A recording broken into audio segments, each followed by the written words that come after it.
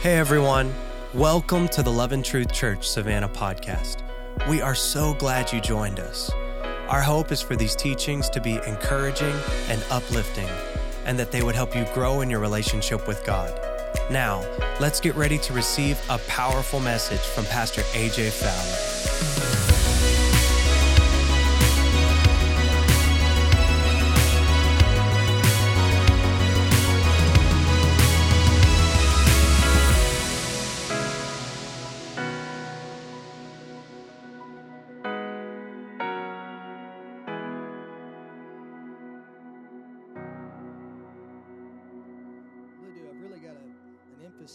My emphasis for tonight really is not long at all. It's just literally just the title for you: Encourage the Discouraged. I feel like I want to come and encourage you. I think about in the book of Acts, and if you've got your Bibles, turn to Acts 16. Acts chapter 16. I think when I look into this, I preached around this before. Actually, I preached this, not this message, but in some of these scripture texts. And one of the generals of in faith that I love so much had touched on a topic one time, and it stuck with me, and it's never left me. And we always love midnight with Paul and Silas, but what happened before midnight? Look, I don't want to get ahead of myself. I'll just read. So Acts chapter 16, I'm going to start at verse 23. Now, let me set this up so you kind of have an understanding of what's going on. Paul and Silas have come to minister in a specific location. And it's interesting because there's a woman named Lydia that was a seller of purple that started a church on a bank. I don't know where the men were, because to honestly start a church, he actually started a prayer meeting. And for those that really shoot bullets at women having the ability and the opportunity to speak in the church, here's a woman that Paul partnered with, and a church was birthed. You see it throughout the New Testament, and I'll just leave it at that. But she starts a prayer meeting because you need a quorum of 10 men to start a church in New Testament. I mean, this is according to the Apostolic Council and Paul and Peter and all of those, that there has to be 10 men that would start something. And so they partner with this lady. She's going to the place of prayer. They encounter a woman that has a spirit of divination, and that's beginning to make all of these declarations about Paul and Silas. These men speak for God, and she's going on and on. It's flattery, and Paul, and that's why you need a spirit of discernment to seek and see what that thing really is. So is it honestly from God, or is it just a spirit of divination? Well, anyway, so Paul gets tired of it, turns around, casts the demon out of the woman. Well, she's out of work, and so her handler says, well, I'm not making any more money. He says, who did this? And these are the two guys, Paul and Silas. They bring them before a council. They judge them. Then they beat them. They beat them to a pulp, and they throw them into an inner prison, which is where we are now in verse 23. And it's, oh man, I want to go somewhere, and I need to read this first, and then we'll backtrack a little bit. Let me read verse 22 for the sake of the crowd joined in the attack. Anybody ever had the crowd join in on an attack on you? You know what I mean? The crowd joined in the attack against them, and the chief magistrates tore their robes off of them. Paul and Silas, they stripped them naked and proceeded to order them to be beaten with rods. When they had struck them with many blows, they threw them into prison, commanding the jailer to guard them securely. I mean, these men haven't done anything but just make declarations. The enemy hates it. He hates the gospel. He hates not just the preaching of the gospel, but the demonstration of the power of the gospel. Because there's a lot of people that stand up and make declarations on the gospel, but there is nothing to follow what they're saying. It's just words that have no power. We cannot be a church that can say the right things, look the right way, read the right thing. I mean, just look all the parts, but not have any demonstration. That's why you need to know Scripture, because it's not just knowing your Bible. It's knowing the God of the Bible that can function through you. Everybody in this room has been called to function in signs, wonders, and miracles. The Scripture says in Mark 16, these signs shall follow them that believe. I'm sorry, side note, there's the rabbit. I just shot it. We'll move on. But I don't want to be powerless. I don't want to be able to know the word, but not understand the power of the word. I want to be connected through intimacy to the Father so that there's something flowing in me. There is a power, there's a demonstration behind what I believe. And we all have access to this. It's not just a couple, it's everybody can play at this, okay? Goes on and it says that, and having received such a command, threw them into the inner prison and fastened their feet in stocks. They're bound. They can't move. But now about midnight, Paul and Silas were praying and singing hymns of God, of praise to God, and the prisoners were listening to them. I don't think that we really think so much about what's happening, of being beaten first. You've been stripped of your clothes. You're down to just, let's just call it your whitey tighties or your loincloth is what they were wearing.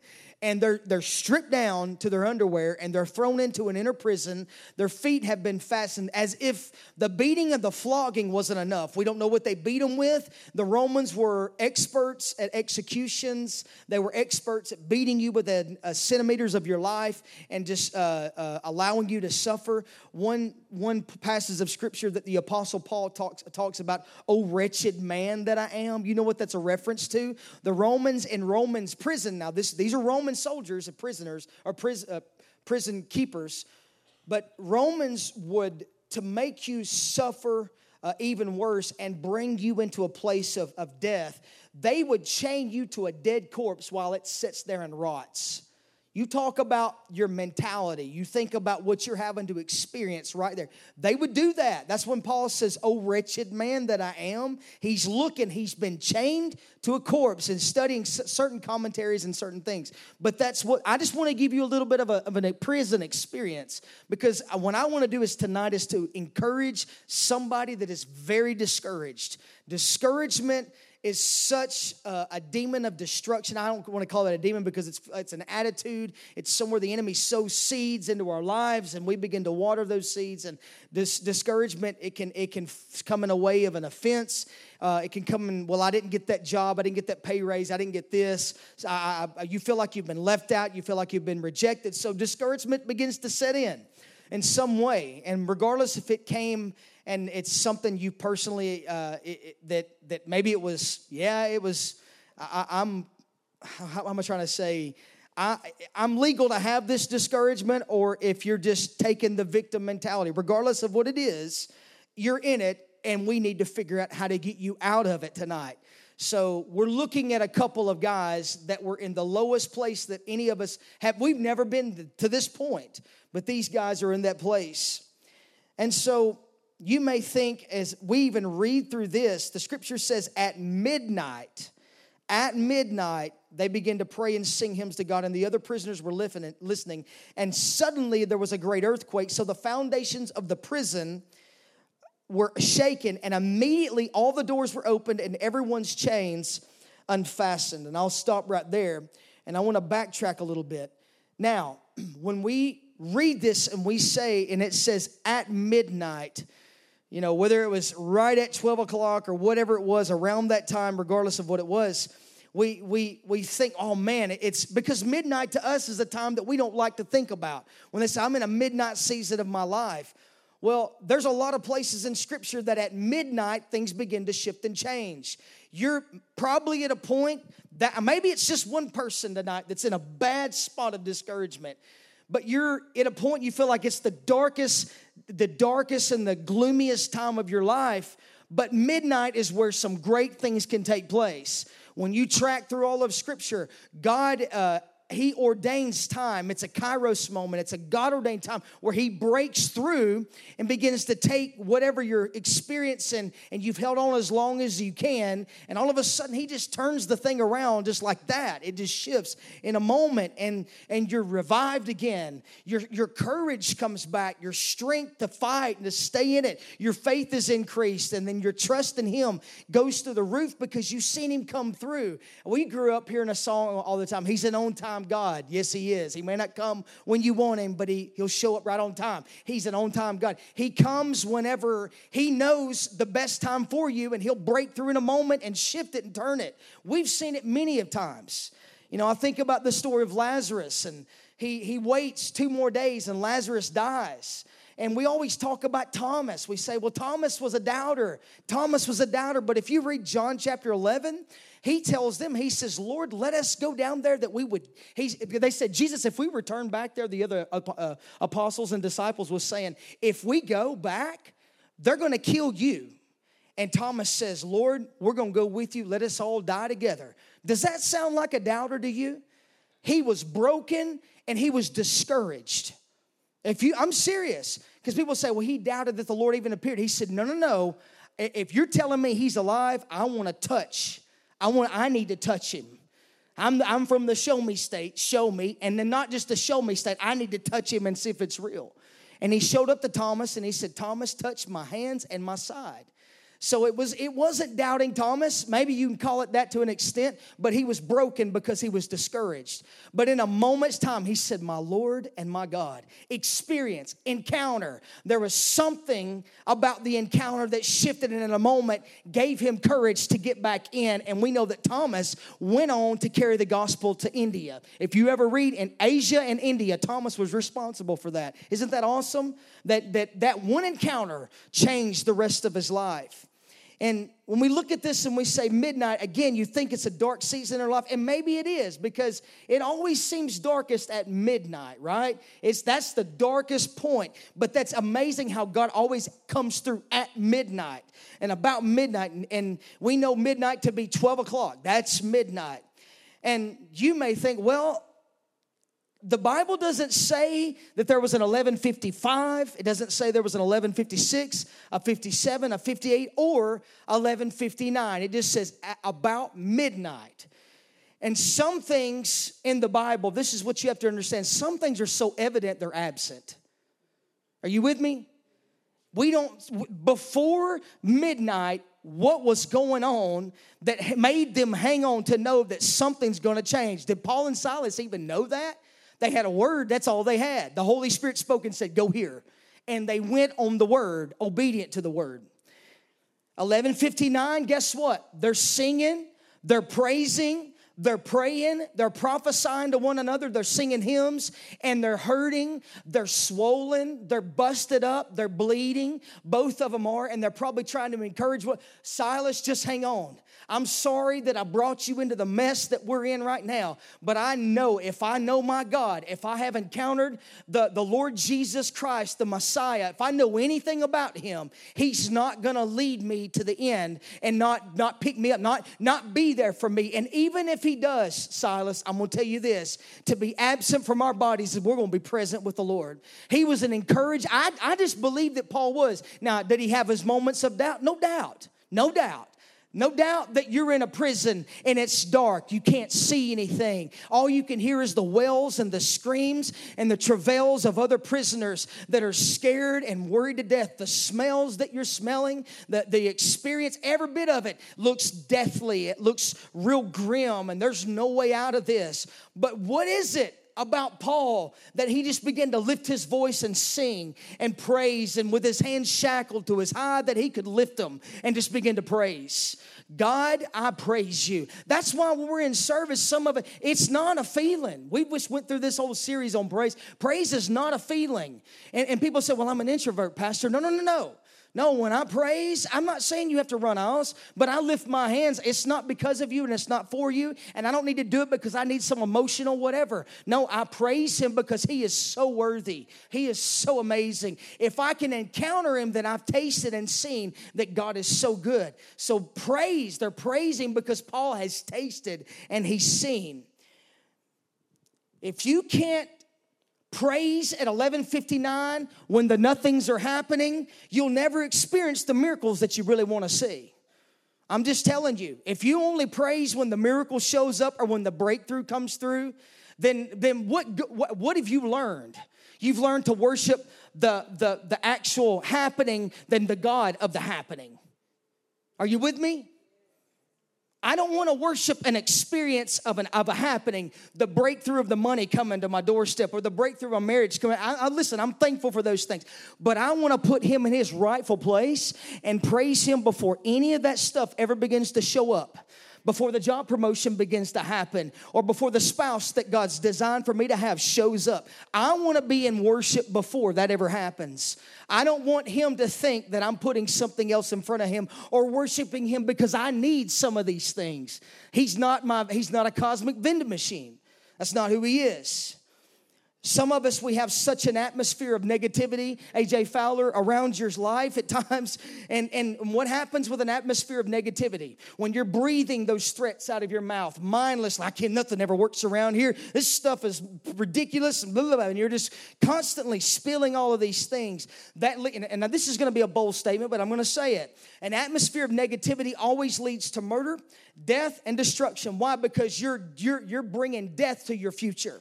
You're bringing death to where God is trying to bring life into your. He came to give life, and that more abundant. So I'm responsible for the things that's happening around me. If my children are straying, we hit this. I mean, hey, parents, you got kids. I'm never going to tell you anything about how you raise your kids because I'm not eating my words. I've watched too many people eat their words on trying to tell others, well, you just need to do this. Nope, I'm just. You do you. We're going to do us because we're not eating our words. Learn wisdom. We've learned wisdom, and we're going to keep that. This will also cause you to destroy those God has sent to bring peace. Because God, you think provision is supposed to come in a check. Whenever God sent it through somebody in a relationship, I'm going to preach to some of you. It'll cause you to destroy those that God sent to you to bring peace, direction, or provision. They may not have a physical thing in their hand, but their presence was meant to bring you something that you needed. The relationship, the conversation, and it may lead to something more. Not that we're looking for that, but God is bringing provision through relationships, and many of us push them away. We don't want anybody coming around. No. Yeah, you're broken and busted, but somebody's trying to come close to you. Show yourself friendly so you can have friends. You don't have friends, why not? Why are you not friendly? Show yourself friendly. It's okay. But God's trying to bring provision through somebody around you. I'm telling you, I want to encourage you if you're in a discouraged place so that you can turn around and be an encouragement to somebody else. It's 11:59 in your life, and I want to encourage you at 11:59 and tell you, keep lifting your hands, keep praying, don't stop, because Paul and Silas, they're doing all the disciplines. At 11:50, nothing's happening. They're praying. They're prophesying to us. It's going to, God, we got a word. The word said to come here, and here it is, and we're going, and they're praying. They're singing hymns. I don't know if they're not singing the red spine hymnals that come out of our UPC church, okay? I said UPC, but that's just what I know. Or your Baptist hymnal, or your whatever, your Methodist hymnals or whatever. They're singing hymns unto God. They're lifting up psalms. I believe that King David, I believe they're lifting them up for the Lord. And you know what's interesting about this? They don't have a hymnal. They don't have a screen. What did they have? They learned these songs in the daylight and began to sing them at midnight. Some of y'all, when the lights go out in your life, you don't have a song because you haven't been practicing it in the daylight. You got to get this thing in you in the daylight. Because if you're going to encourage those, if you're going to encourage somebody, because God wants you to be an encouragement to somebody else. He didn't want you to stay in the state you are, but move, keep moving. You can't stay here. You got to move. Did you know that God does not care to make you uncomfortable? Did you know that? He does not. Why? What's the Holy Spirit call? Come on, somebody. Yeah, some of us are comforter. I don't want to say it. He's the comforter. Why? Because he knew that God was going to make you uncomfortable and you needed a comforter. And he was going to come alongside you and say, I know the Father's prodding you. I'm your help. Come on, you ever heard that in church? I need my help. You know what I'm talking. I grew up hearing that. Where's my help? My help coming from the Holy Spirit. So you're going to need that from time to time. Discouragement. Let me talk about this briefly and we'll move on. When I think about discouragement, there's others in Scripture. We'll bounce to Elijah the prophet for just a moment. You think about Elijah the prophet. Elijah has just performed one of the greatest signs, I don't know what you want to say, outside of the children of Israel coming out of Egypt and all the signs that God performed. He calls fire down upon the sacrifice, and it consumes it completely. So even the ground was charred. And all of Israel is worshiping Baal. They fall to their faces and say, the Lord, He is God, the Lord, He is God, the Lord, He is God. And Elijah turns and looks at the prophets of Baal, and he says, seize them. And they kill them. 450. Jezebel. Enter Jezebel. Jezebel gets word of it because Ahab is mopey and moping. Boy, I could get on some Jezebel and Ahab spirit. I'm going to leave it alone because I'm stirred right now. But there is this combination with both of them, and Jezebel gets word because she's a control demonic spirit. She gets word, and she sends them. Now, this is what I don't understand. She gets word, and instead of just sending someone to kill Elijah, she says, give me a messenger. Send this messenger to Elijah and tell him we're going to kill him. Why don't you just slip up to him when he's over there, when he's coming off down the mountain, going down to the well to get him a sip of water, and just slide up behind him and end him? Or whatever, trample him, run him through with a spike or something.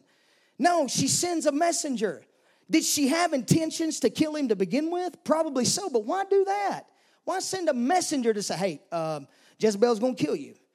Because she wanted, the enemy loves to see you tuck tail and run after God's used you in a mighty way. Because here's what happens, and you have to be aware of this.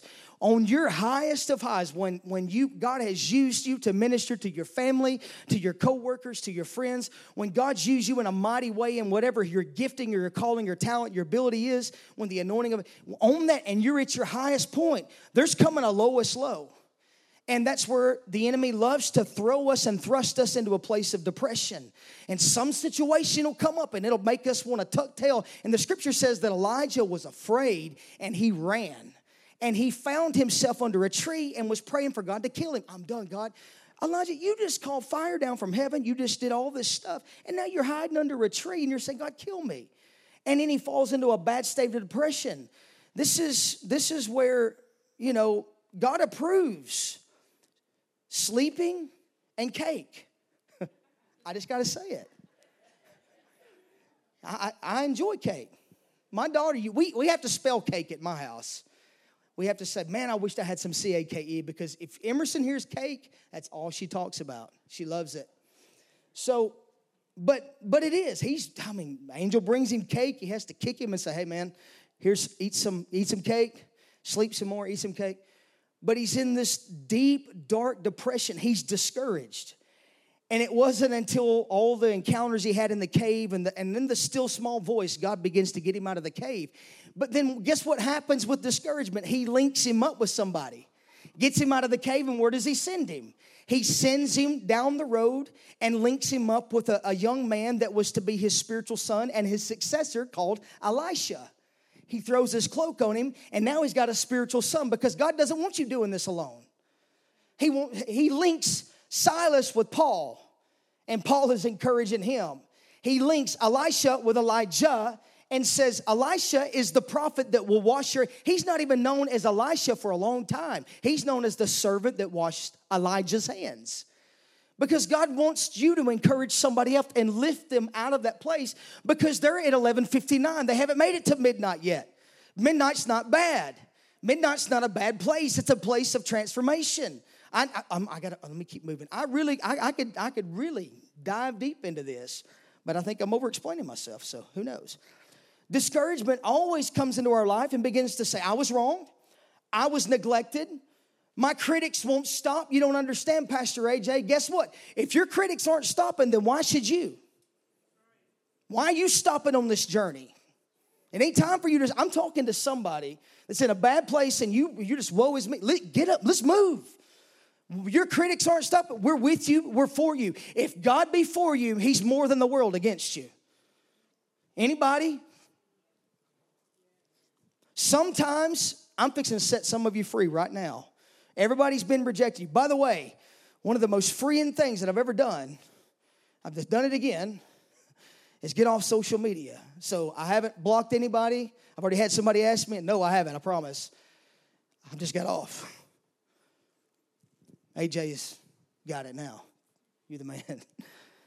I released that blessing to you. Here's the thing.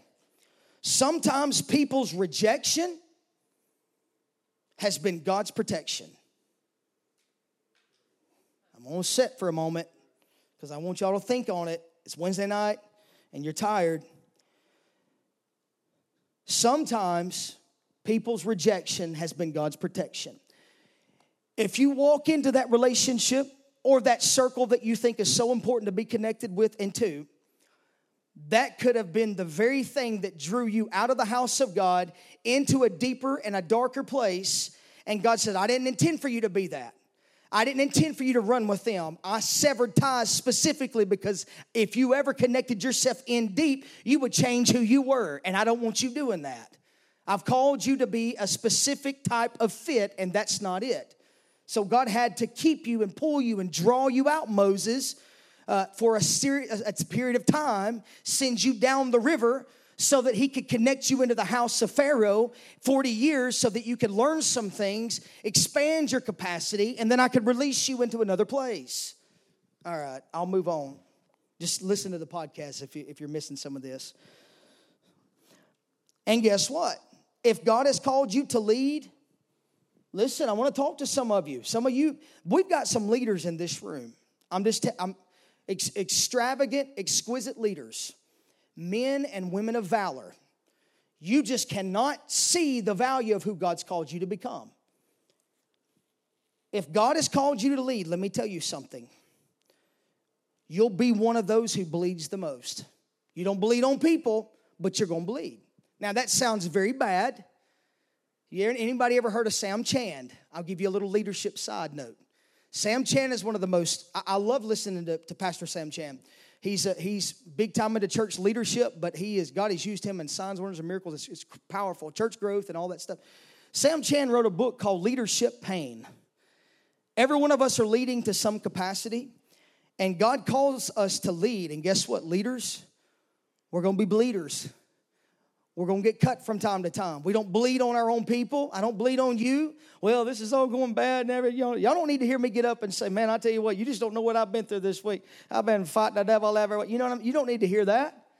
If that is, that's true. But guess what? I'm still moving forward. What if Paul would have said that? I've just been beaten, I've been stoned, left thrown in the ground, and it's bad, y'all. I'm just telling you. Nobody would have been like, who is it? What kind of gospel is that? That's the gospel of Saul by himself. It's not God. Where's God in this whole thing? We're leading, so therefore things are going to come. It's going to cut you. People's going to say things that's going to bust you and rip you to shreds. But you got to be one of those that Paul said, but none of these things move me, nor do I count my life dear unto myself. For I have a gospel to preach, and I'm going to see this thing through, as he talked about in Acts chapter 20. I don't count these. None of this stuff matters. Yeah, well, let them say what they're going to say. The only thing that matters is what he's thinking. How do I encourage the discouraged? How do I become an encouragement to those who are broken? How can I keep praise in a moment of pain? You got to learn how to praise through pain. Anybody, you got to learn that. There's times, I've said this before, but one of my favorite pastors, just watched him just from a distance. I don't know him personally, obviously. I've met him a few times, but I watched him bury his wife, and I watched him as she was taking her last few breaths, but she had cancer, and she was laying there, and one of his grandkids snapped a picture of him with his hand lifted up, praising God. God, I don't understand this, but I'm going to give you that sacrifice of praise because it's a time that it's too much confusion. I'm in the midst of death. I understand I can't give this to you when I get to heaven because there's none of that there, so I'm going to give it to you right here. But he just worshiped and had his hands lifted as he watched his wife take her final breaths. I want to be one of those that I can, whatever I'm telling you that I'm practiced, that's who I am. I want to be that person so that you can say, hey, we can do this together. God didn't call you to run by yourself. If you want to go fast, go alone. The old African proverb. But if you want to go far, go with somebody else. Go with it with others. Don't do it by yourself. You're not called to walk by yourself. Whew. Hope that makes sense. Paul's in a prison. I just mentioned this a while ago. I don't know how long he's been there.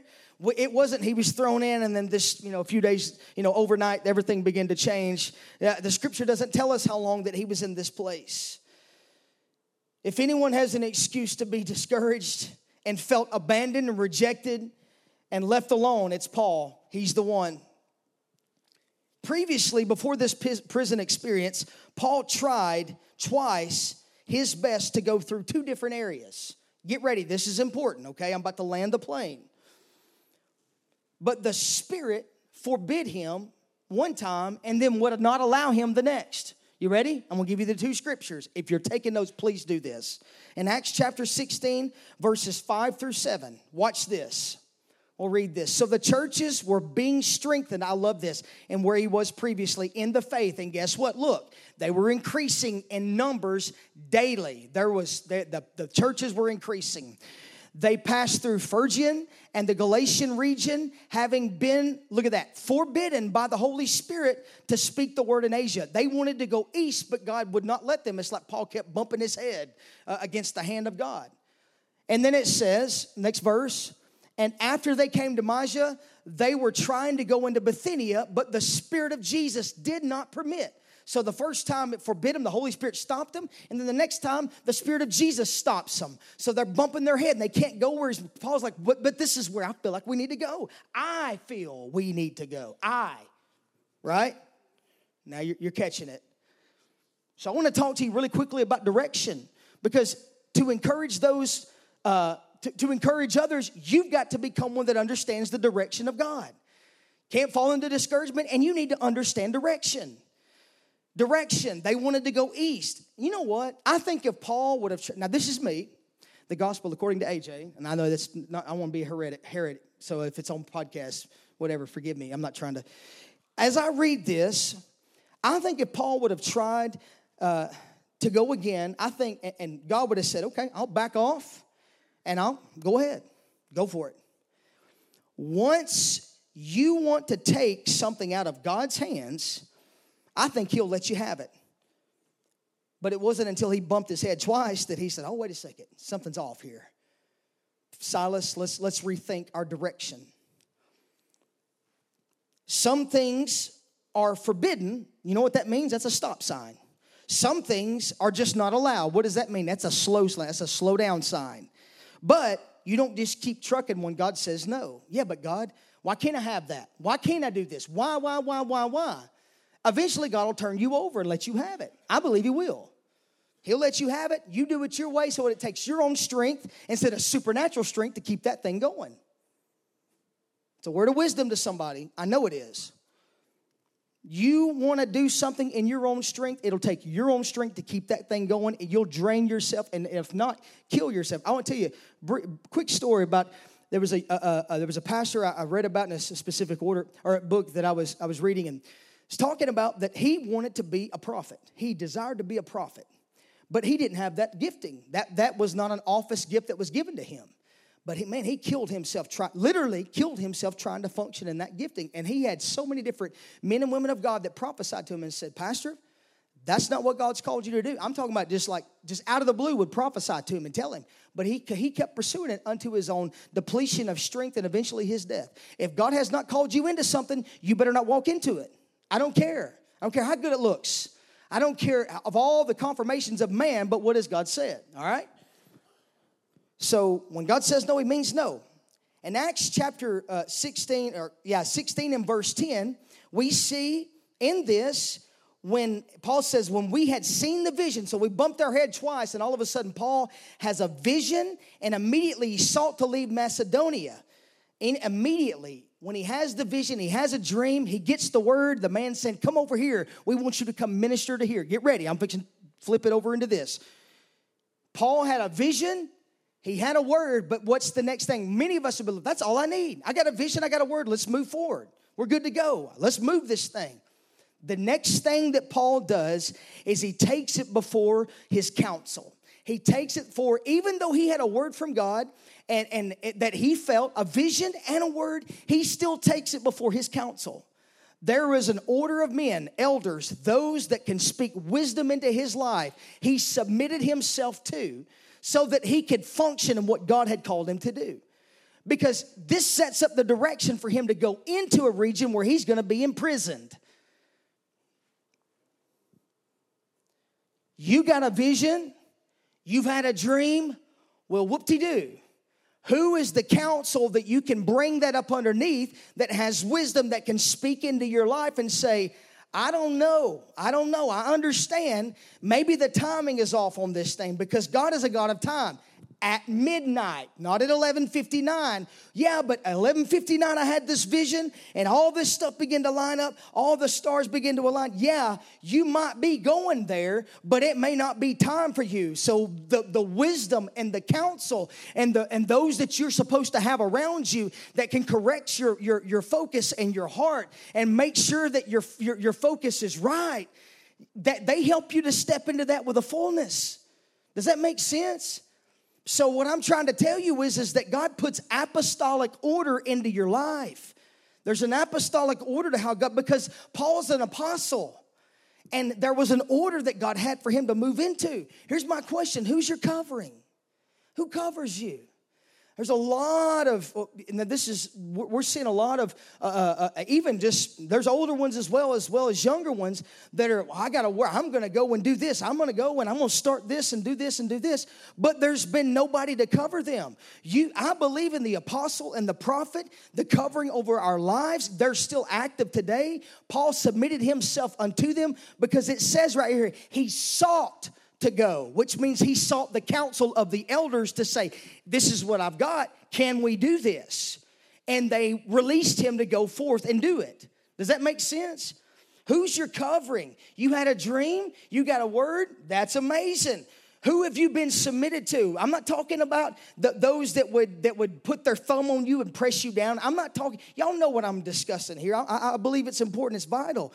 But who have you submitted yourself unto? And allow them to shepherd your personal soul. I'm not the pastor. It's crazy to say that with that. But I got to tell you that. It's Wednesday night. I'm speaking to your life and be a little pastoral. Because here's the deal. The fruit. We hear a lot of these people. Well, I've done this and I've done this. And I'm just using ministry for a moment. Well, I'm an apostle. Well, that's great. What churches are you overseeing? Well, and then they start stumbling around. I've had this. Where's your fruit? Your fruit is staying somewhere, planning yourself. Where's your integrity? Where's your character? Where's your wisdom? Where's your love? Where's your mercy and your grace? Where's your long suffering and your patience? Where's your self-control? How's your marriage doing? How's your family doing? Are your children? Or how is that going? We look to a name and we look to highlight reels of somebody's Instagram accounts, but we don't look to see how healthy their marriage is and how healthy their children are. We don't look to see the fruit of the Spirit. We like to see the highlights. God's called you. Listen, it's okay, mom, or whoever you are, dad, or single, whatever you are. It's okay to plant yourself and just be faithful where you are. God will open the door. God will find you. Listen, if he can go to the backside of nowhere and find David tending sheep when nobody knew who he was, and even his own dad threw him out and said, go tend the sheep at 12 years old with bears and lions and all that stuff. He can find you, I promise you. Give God time. Give him time. I'm trying to encourage you.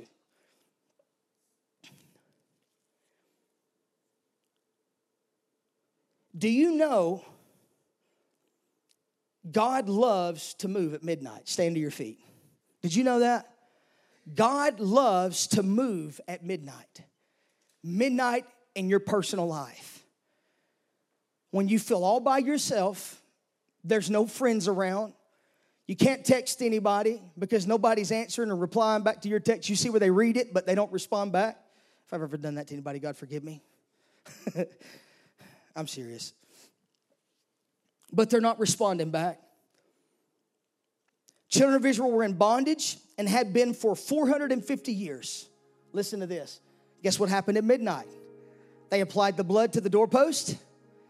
Quickly, get out of your house. We're leaving. Grab your stuff. There wasn't a feeble person among them. So Papaw, and I've said this before, Papaw that had the bad back, that had the degenerative disc, you know what I'm talking about, the disc in your back that's missing and all that stuff. All of a sudden, they all appeared. He stood straight up, popped all the legs, feet, all of these that struggled, couldn't get around well, they all walked out of their houses. And at midnight, the blood had been applied. It's the blood. That's why I am on a kick. God's brought me back to talking about the blood more than I've ever done before in my personal life. I plead the blood. Jesus, thank you for the blood. Why? Because it forgives me of sin. It's been applied, and it allows me to come into presence because I love presents. I'm a junkie for presents. I love it. Presents, presents, presents. I love presents. Christmas presents, too. Really enjoyed it.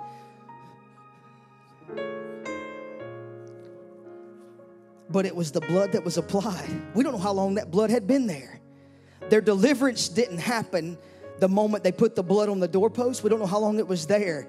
But in God's time, the blood was activated because the death angel passed over and they hit the road into the place of deliverance at midnight. You're at 11:57. Some of you are at 11:58. A lot of us are at 11:59. And you're about to be at midnight. But Pastor, midnight's the darkest. But that's where God loves to move. That's whenever my faith is seen to run out and God says, I got you. Paul, just sing. Keep singing. I love it.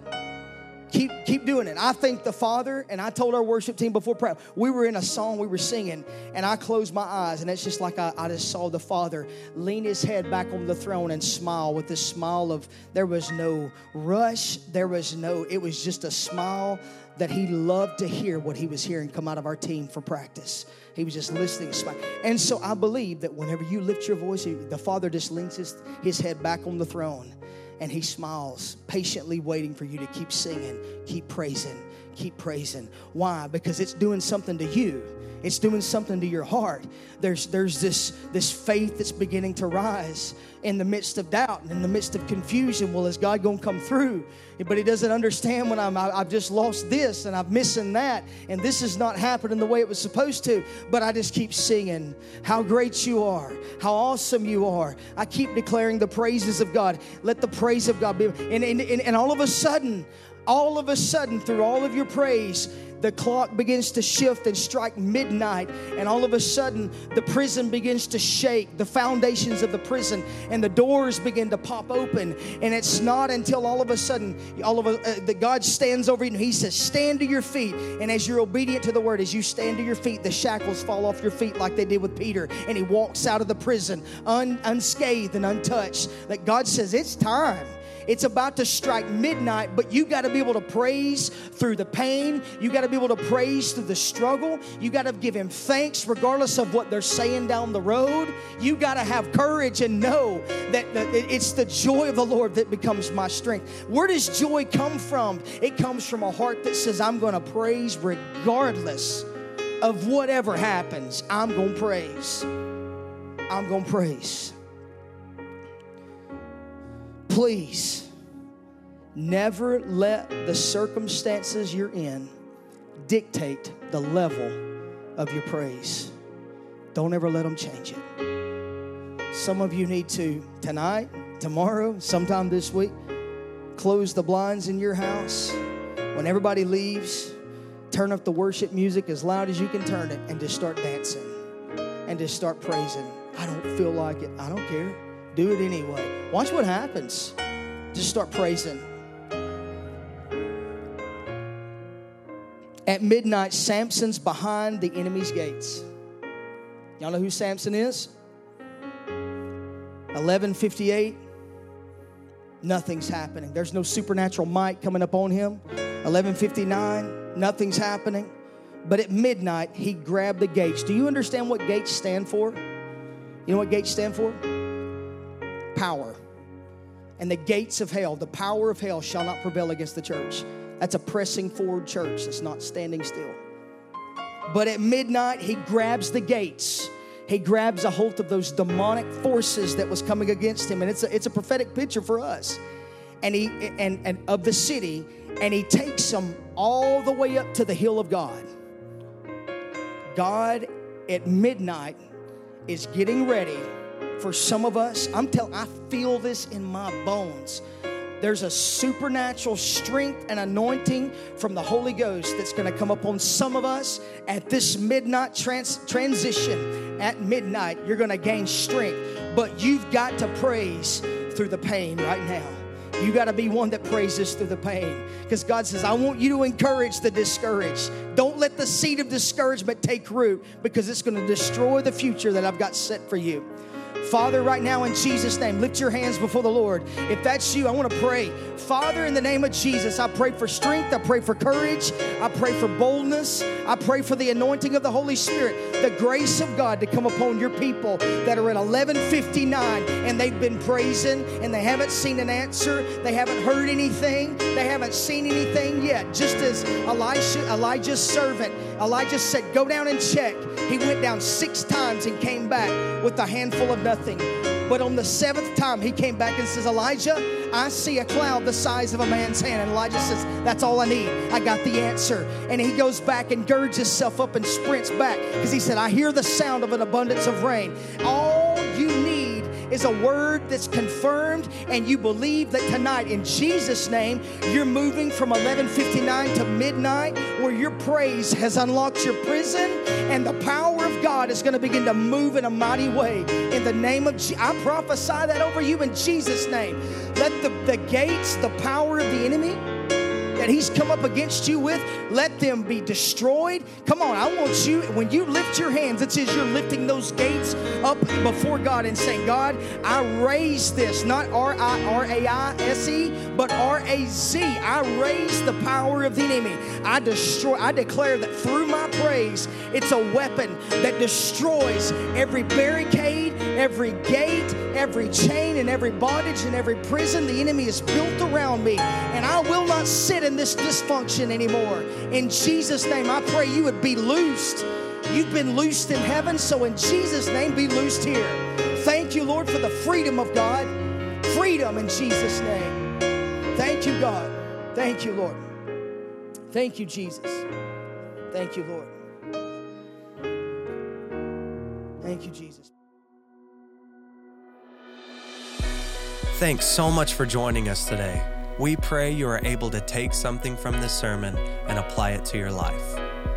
Also, feel free to share this with your friends and family. And if you'd like to contact us, you can email us at loveandtruthchurchsavannah@gmail.com. We hope you have a great week.